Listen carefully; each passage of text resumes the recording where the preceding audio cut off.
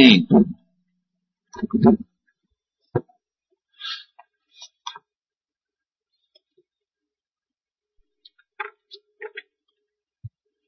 want to speak today on watchful Christian living. We'll really get to that towards the end of the message, but by way of review, we have been looking at our motivation for giving, as well as different ways we can determine what we should give. Over the last couple of weeks, we saw that our motivation to give must be based on our love for the Lord and His work, or is it pleasing to Him? I think that there has been a history in certain Christian traditions that the Lord commands us to obey, and He, as long as we obey out of duty, He's happy with that.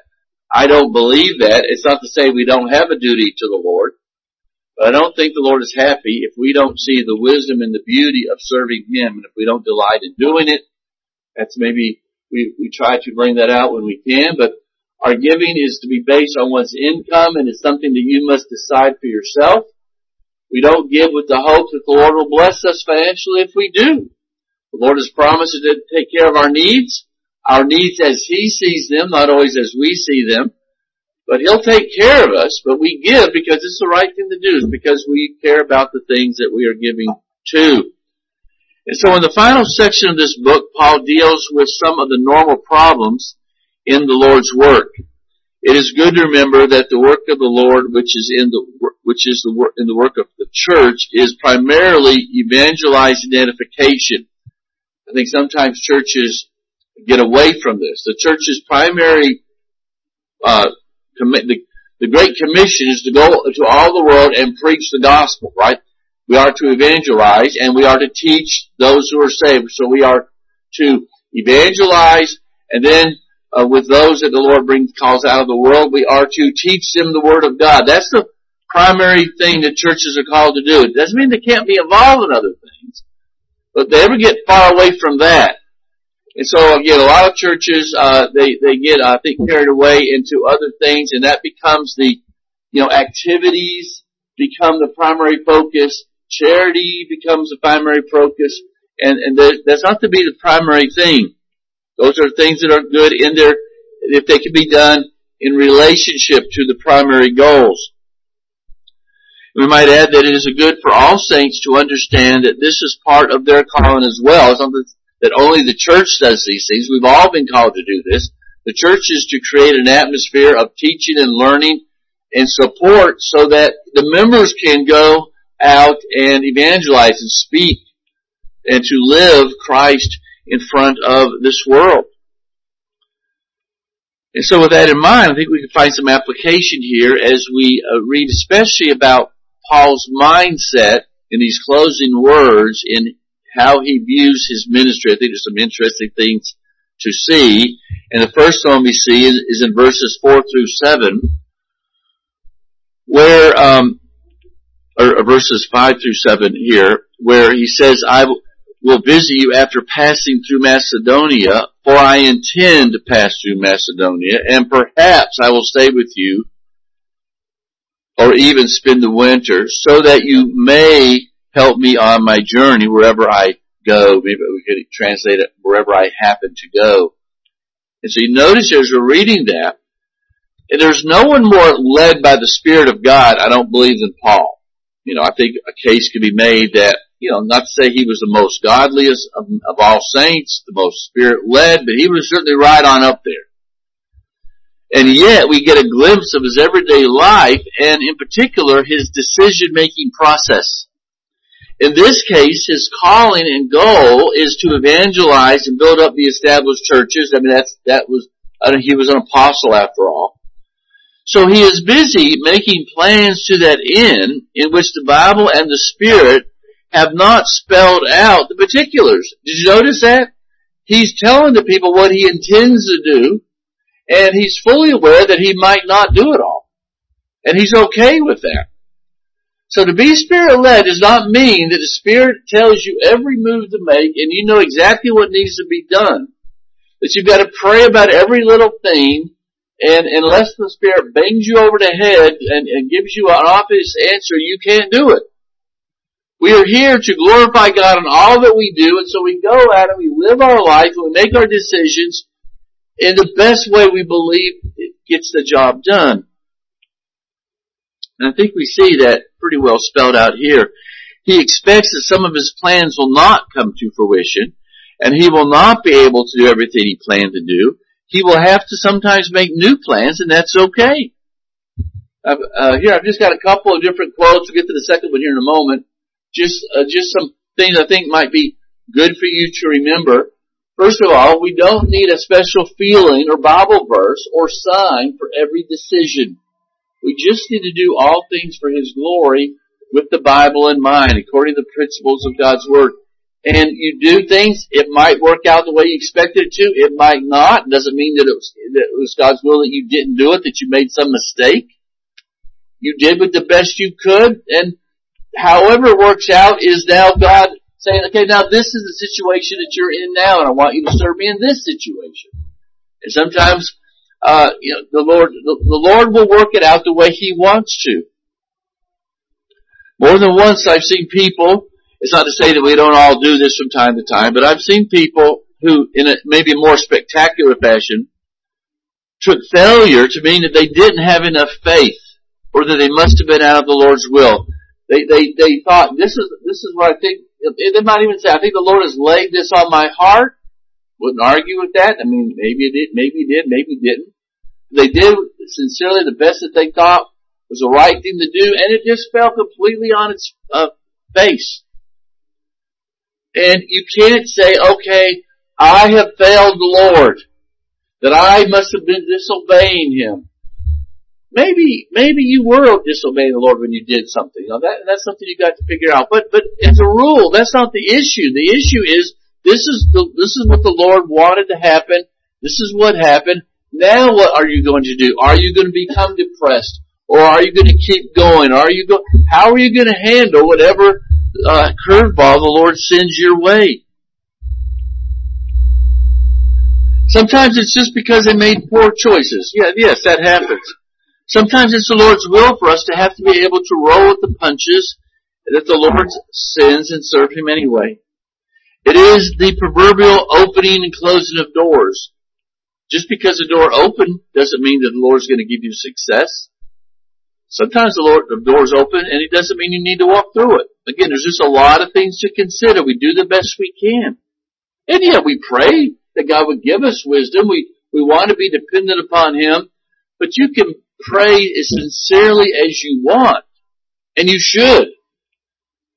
But that doesn't mean all your actions are going to turn out the way you think they should, or the way you think the Lord would have them.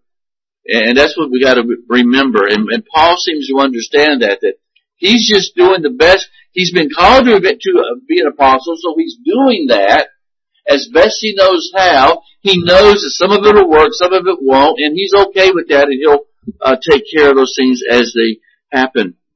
And I believe a lot of lives have been devastated, or at least made more difficult, because maybe as kids or young people, they've been told that you've got to find God's will for your life. It's all cut and dry. Find it now, and don't let anybody ever dissuade you from that, or you'll be out of God's will. And you'll miss God's will for your life. And that's just a lot of pressure for things that God doesn't always tell people what you're going to be doing for your whole life. Now, sometimes the Lord does call somebody. He calls someone to minister. He calls someone to maybe be a missionary, a foreign missionary or something like that. And yes, early on, that's your goal, and that the Lord works that out, and that's what happens. But you can't just assume that everybody's going to know exactly what God wants them to do all their life. What we do know is that God wants you to be a faithful servant all your life. And if you do that, even if you end up having 20, 30, 40 jobs before you die, so what? If you're doing that. The Lord's future for us isn't always cut and dry. And Paul might have known that he was an apostle and that would not change, but that didn't mean that he just sat around and waited for the Spirit to tell him every move to make. Only proactivity shows a desire, I think a proper desire, that I'm looking for ways to do what I need to do. Apathy and just waiting for for the Spirit to move or for feelings to come is just that, it's apathy. Yeah, it would be nice for the Lord to give me a calm, restful, peaceful feeling every time I'm making the right decision. But that's not living by faith. And it doesn't always happen that way. And so we need to be ready for that, and that's okay. And he had to change his plans, but he also had a plan to change, right? He was making plans. Plans that were to God did not tell him what to do. Now sometimes in his situation, God did. But that's his situation. It's not as it rule ours. God doesn't at least talk to us in a direct way like that. So part of Christian living, and that's the second part here on the screen, part of Christian living is thinking about who we are and what we are here for and making decisions accordingly, and then accepting the providence of the Lord and the changes that will always come, and not be diverted from what our real calling is. Again, you might have gone to school for a certain thing. You might have gotten a job for that, all well and good. You might not have.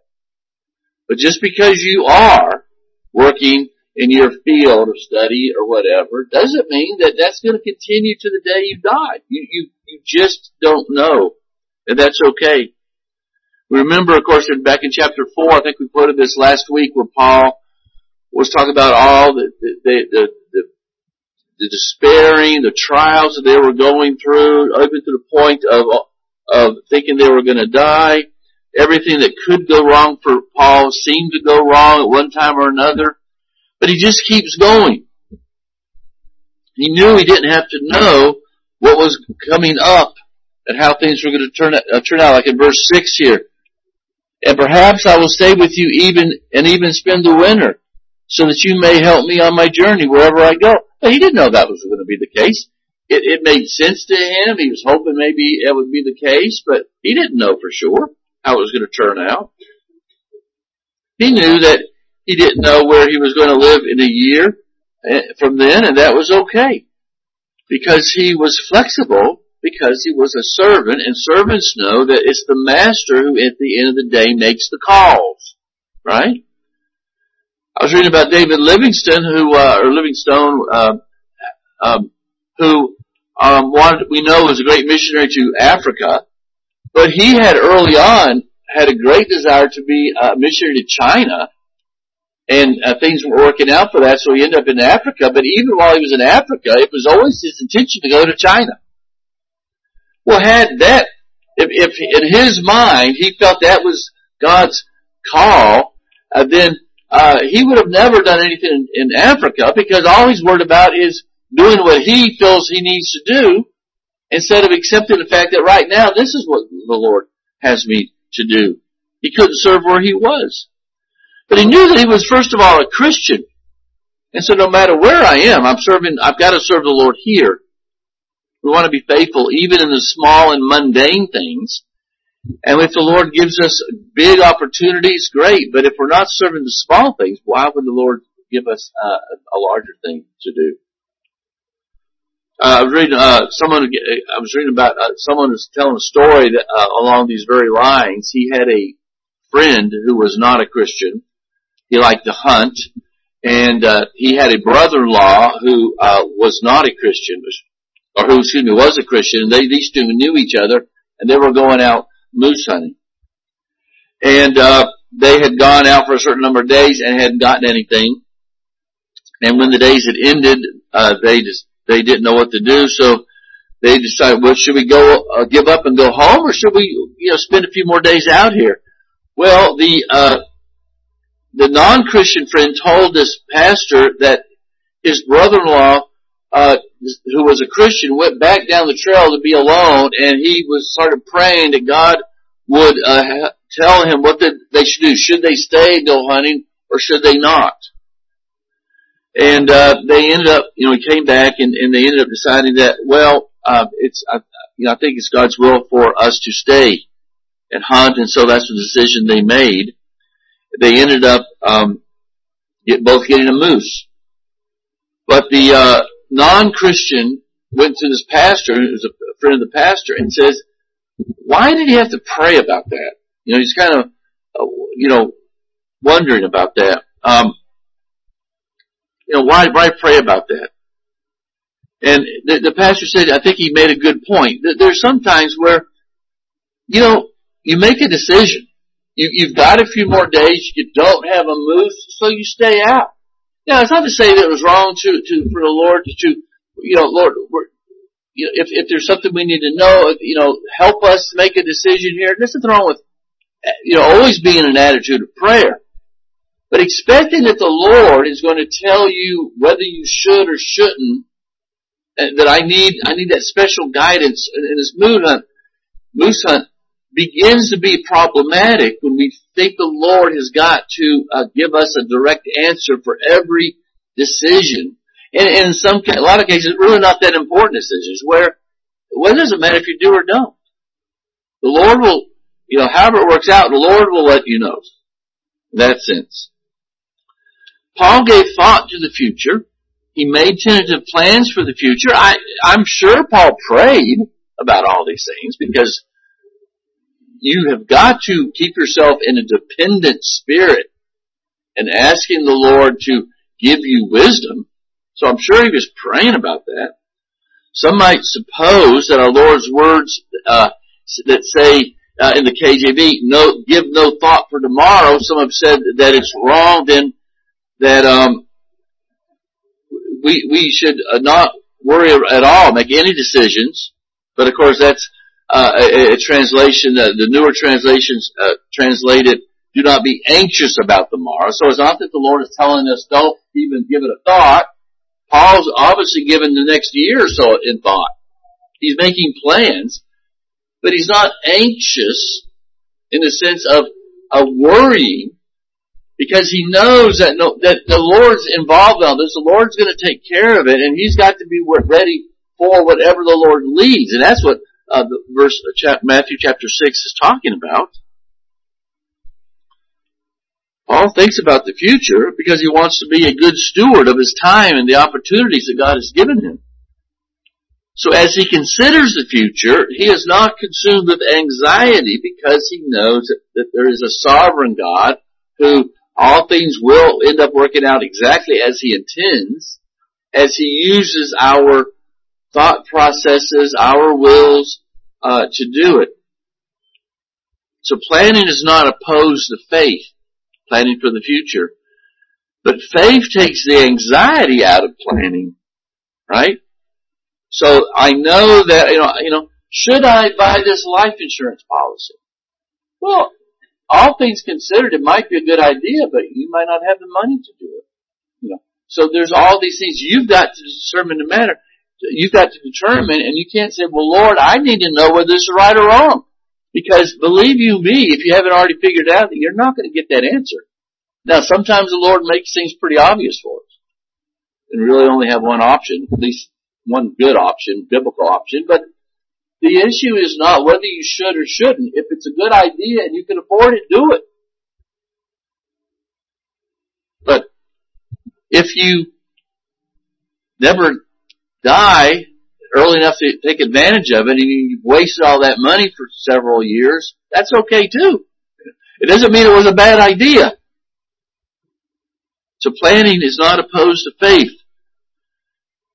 And so in verse 9, he says, for a wide door of effective work has opened for me, and there are many adversaries. So there is this great opportunity that's opened up, but the Lord hasn't taken away all the adversaries and all the obstacles to this thing. So adversity as well as change doesn't mean that we're out of God's will. Sometimes a shut door or opposition is there just to see what we're made of. Just, this is the right thing to do, and the door doesn't seem to be open, but will we seek to do what's right anyway, as long as we have a chance? And sometimes the Lord not only shuts the door, but locks it. And that's good, that's okay. But just because things don't work out the way you want, or because you got people telling you shouldn't do this, or, adversity, whatever it might be, look like, this doesn't mean that if it falls on its face, you failed and you've dishonored the Lord and the whole thing, it has ruined your life. Sometimes a shut door or opposition is just there as a test. And again, those are things that we've got to determine the best we can, but we don't have to know for sure. Satan is our adversary, and so we should expect there to be, that's part of our calling, to be opposed. This isn't a work of the church. There's always opposition. There's always things that people trying to undo the ministry. That's just part of it, but that doesn't mean that we close up. We don't close up because, we don't seem to be growing here lately, so clearly the Lord has shut the door. It's time to go somewhere else. No. Paul merely sees a wide open door, much like we need to see the ungodliness of this generation. It's easy for us to quit and to say, this country's going to hell in a handbasket. We can't expect God's blessings anymore. But that's just because the problem is, it's always been the case. This country's always been ungodly. This world's always been ungodly. And just because in these last few years we've seen some bad things we haven't seen before in our lifetime, doesn't mean that God's not on the throne as much as He ever was.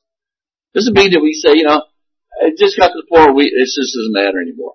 I was, talking to someone this week, and we were I don't know if he really understood this, but I said, look, the churches that believe that God's word is the infallible word of God, that every word is true, that's all to be taken as God's word, no matter what, are few and far between. We are way in the minority of churches. Most churches out there today have no qualms having women pastors and do. And it's just growing and growing and growing. And that's okay. I can't do anything about that except what's going on in this church. So, God's on the throne. And just because there's adversity doesn't mean that we've got to quit. In 2 Corinthians 1:8, Paul says, "For we do not want you to be unaware, brothers, of the affliction we are experiencing in Asia. For we were so utterly burdened beyond our strength that we despaired of life itself. Indeed, we felt that we had received the sentence of death." They felt that they were going to be martyred soon. But that it was to make us rely not on ourselves, but on God who raises the dead. And Paul says, look, if somebody kills me and if God wants me to continue on, He'll just raise me from the dead. That's okay. And of course, beyond that, we know that even if we die, we will be raised with Him anyway. So He delivered us from such a deadly peril, and He will deliver us. On Him we have set our hope that He will deliver us again.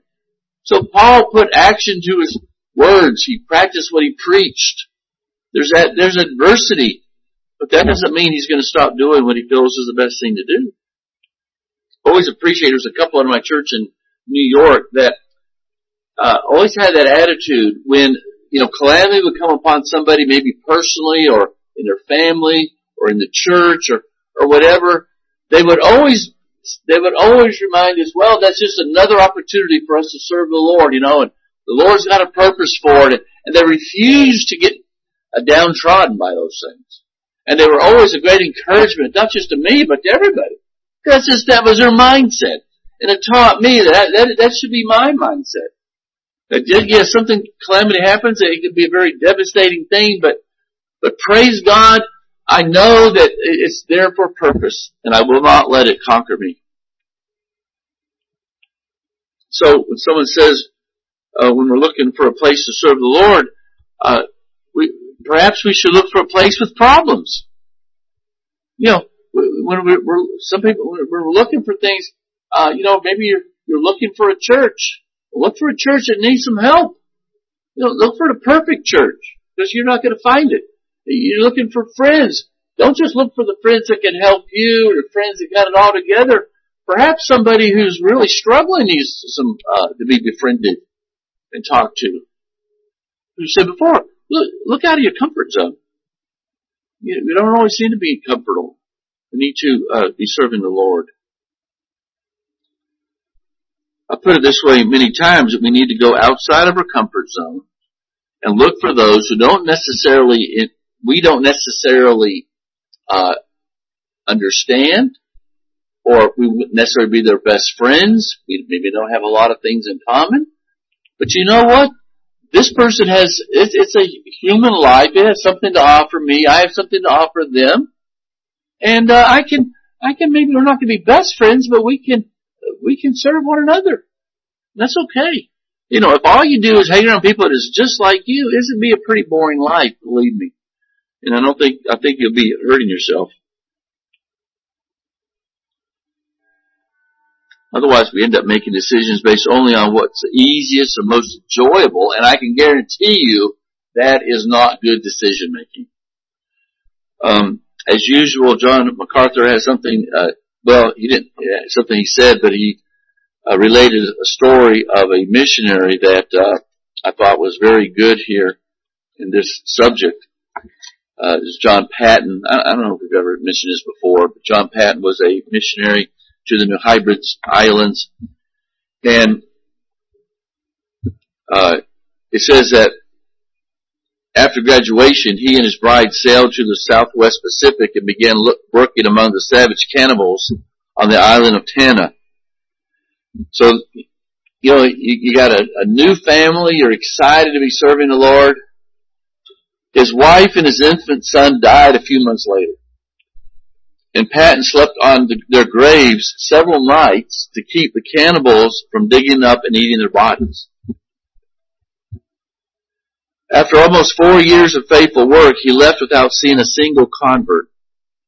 Many years later, his son, by another marriage, resumed work on Tanna and eventually saw the entire island come to Christ. When the elder Patton revisited the island, the chief of the former cannibals asked the missionary who was the great army that had surrounded his hut every night when they first came to live among them. God's angels had protected him.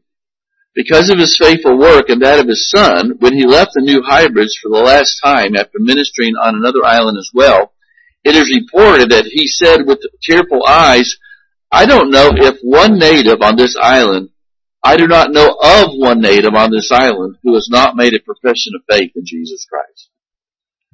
So again, had he just quit after 4 years, which he did in a sense, he left, there was nothing, no converts, and he said, well, it's been a complete failure. No, because the Lord is going to send his son years later, who no doubt was influenced because his dad went there to start with, and it would appear everybody got saved on the islands. So, you know, let the results be left to the Lord. Let us just be faithful to do what we believe is the right thing to do. In verses 11 through 12, it says, so let no one despise it. Now 10 and 11. When Timothy comes, see that you put him at ease among you, for he is doing the work of the Lord as I am. So let no one despise him. Help him on his way in peace, that he may return to me, for I am expecting him with brothers. And here's just a note in passing where Paul says, there's a proper way for you to view those who are doing the work of the Lord among you, and that is to be helpful, to put them at ease. So don't be the problem, but help them, support them in the ministry. And we're not talking about funds, we're talking about just encourage them in the ministry. Now, it's not to say that sometimes the elders have to be opposed, that they do everything right, that they can't sometimes be questioned, but overall, what they need is support, and they need encouragement, and they need for people to go along with them and to trust them in the Lord, and you kind of see him that. So I thought, well, I'll take the opportunity just to mention that, because you see, Paul reminded them of that. And then in verse 12, it says, now concerning our brother Apollos, I strongly urge him. Remember, Apollos was one of the ones who helped start the Corinthian church. I strongly urge him to visit you with the other brothers, but he was not at all. It was not at all his will to come. He'll come when he has opportunity. So here, again, we see that you can be in God's will, you can be doing God's work, and yet you can disagree with somebody at times. They feel like this is wrong for them. They've got to do this. There could be differences, and it doesn't mean the whole thing has to fall apart. Your whole relationship has to end. It seems we live in a day where if you don't have perfect agreement, you're written off as a lost person or out of God's will. You can have differences, and the Lord will sort it all out. Doesn't mean you have to compromise, but you don't have to end the relationship. They worked together. They had a disagreement, and that was okay. So I thought that was kind of interesting.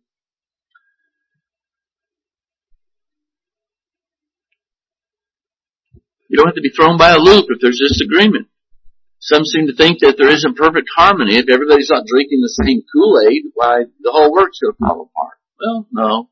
It doesn't have to be that way.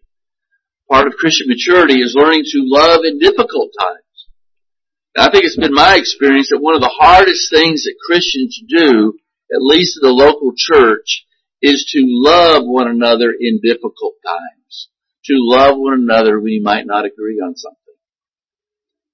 That's why you have so many church splits, or people leave, because they just cannot deal with someone who has a different opinion about them, on something. This is one of those things that we want to be aware of.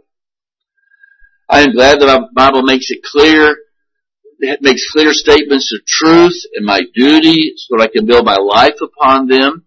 I'm glad that the Bible isn't just a collection of pithy statements, but it's based on eternal truths that God has stated Himself, that guides me in the real world.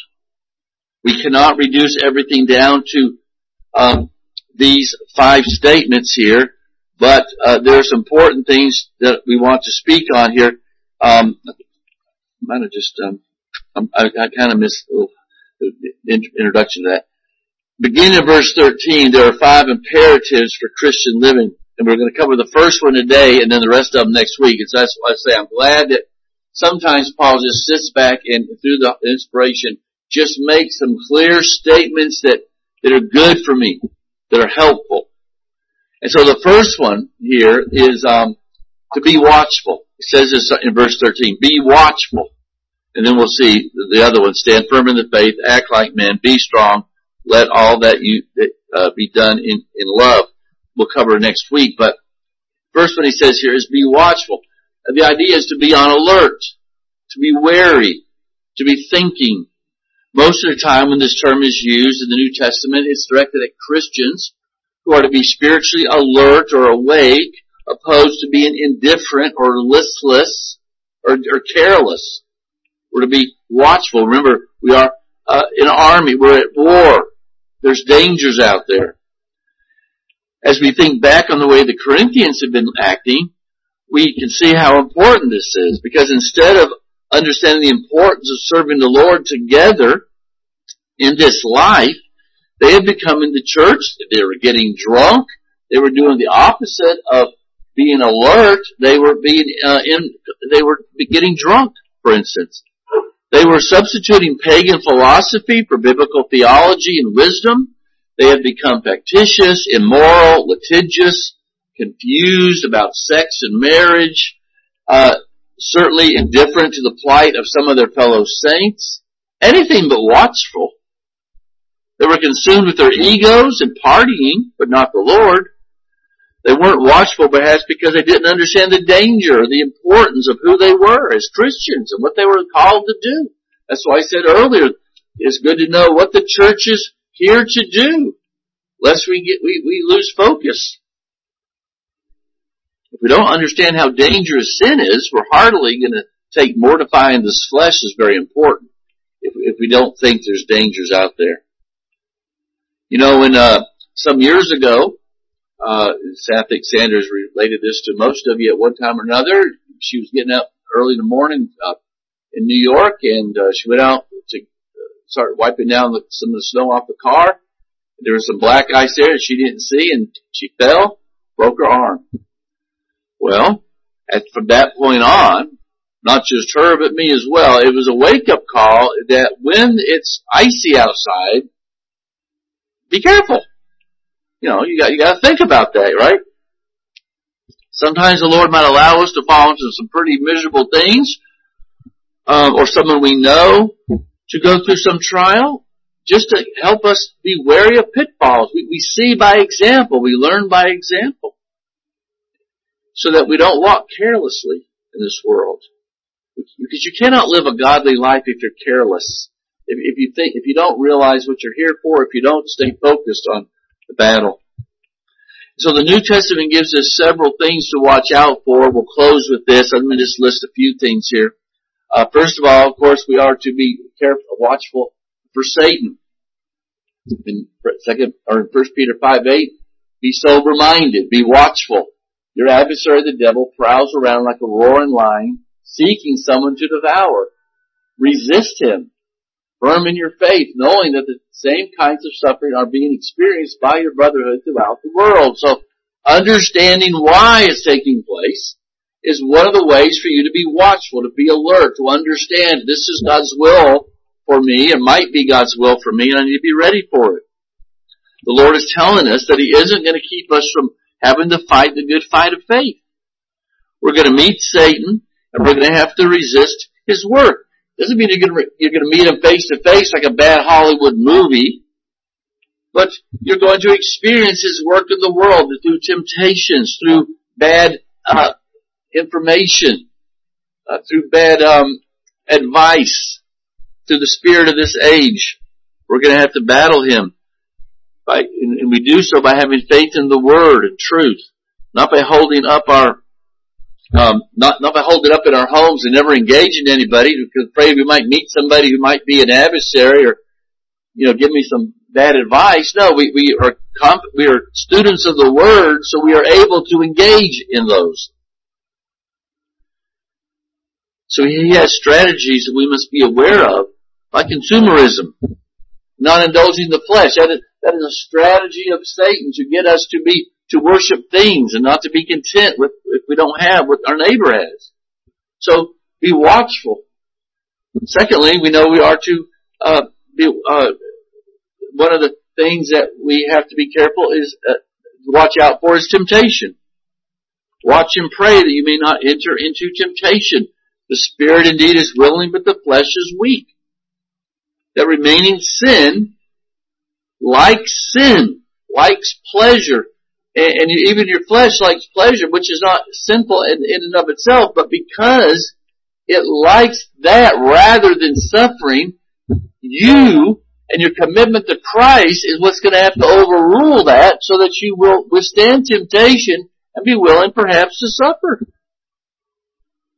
Besides the mindsets and the worldviews that we encounter, we sometimes will meet immediate and personal temptations. Times when what we learn from the Bible will be put to the test when we're out in the world, and we need to be watchful for that. The third thing we see here is indifference. We need to be on the lookout for this. Revelation 3:1, and to the angel of the church in Sardis write, the words of him who has the seven spirits of the churches and the seven stars.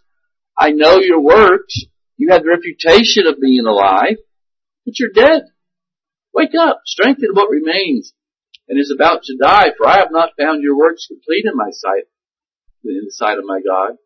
Remember then that you have received and heard, keep it and repent. If you will not wake up, I will come like a thief, and you will not know what hour I will come against you. And again, this is spoken to a church. An indifferent church is not a pleasing church to the Lord. We're here for a reason. We're here to do a work. By its very definition, it's hard to notice if you're being indifferent, but it's something you've got to test yourself now and then. We all know how easy it is to get caught up in the habit of things, to forget to notice what we're doing.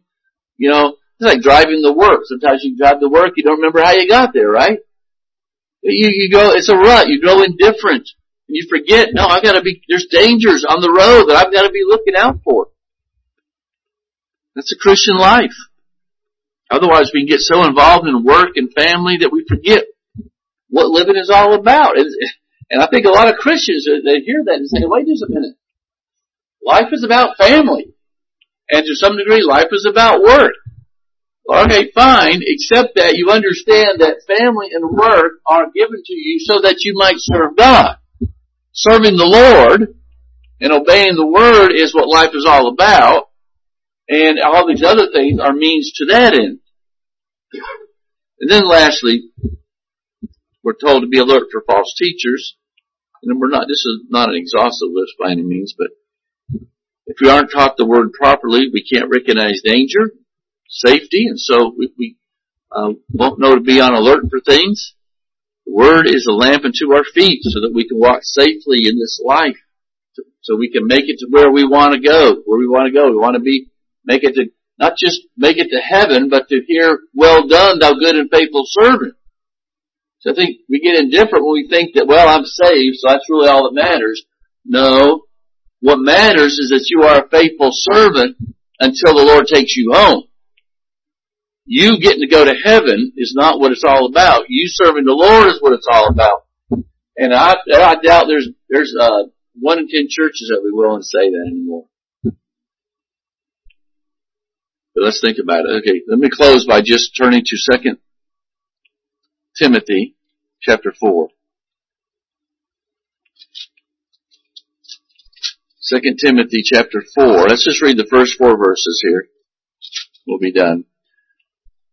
I charge you in the presence of God and of Christ Jesus, who is to judge and the living and the dead, and by his appearing in his kingdom, preach the word, be ready in season and out of season. See? Be ready for it all. When things are good, when things are bad. It doesn't matter. When you're sick and when you're healthy. When you're poor, when you're rich. Reprove, rebuke, exhort. This is said to a pastor. So, in a sense, be ready. Do your job, no matter if everybody's happy and patting you on the back, or whether you just seem to be fighting everybody, whatever the situation is, growing or not, do your job. Reprove, rebuke, and exhort with complete patience and teaching. For the time is coming when people will not endure sound teaching, but having itching ears, they will accumulate for themselves teachers suit for their own passions. We certainly live in that day and age, but again, that's always been the case. And will turn away from listening to the truth and wander off into myths. Well, we don't have all kinds of myths you can believe out there now, right? So positively, we are to be on the alert for the second coming of Jesus Christ, for the Lord to come back. That's kind of keeps us focused on everything else, knowing that the Lord's coming back. But I love this first one, to be watchful, because it reminds us that we are at war, that there are enemies out there that would destroy us, that would destroy our testimony. And a soldier who forgets that he's in a war will soon be a dead soldier, right? You don't forget that. And just because we don't have bullets, at least that we can see, zipping by our head all the time, doesn't mean that there's not dangers out there. And the Lord does us a favor when He tells us to be watchful. And so as I close, are you a watchful person? Do you consider yourself to be a watchful person, a watchful Christian? Do you recognize that when you get up in the morning, life's not just about making decisions based on what is the most pleasant experience, what I like the most? It's sometimes making difficult decisions, and it's knowing that you're going to be going through difficulty. Are you watchful? Do you realize that? And if you're not, then now's the time just to say, Lord, I've kind of failed here. I've become lackadaisical, and help me to stay focused on serving you and serving the church and see what God will do. All right, any questions or comments as we come to a close here today?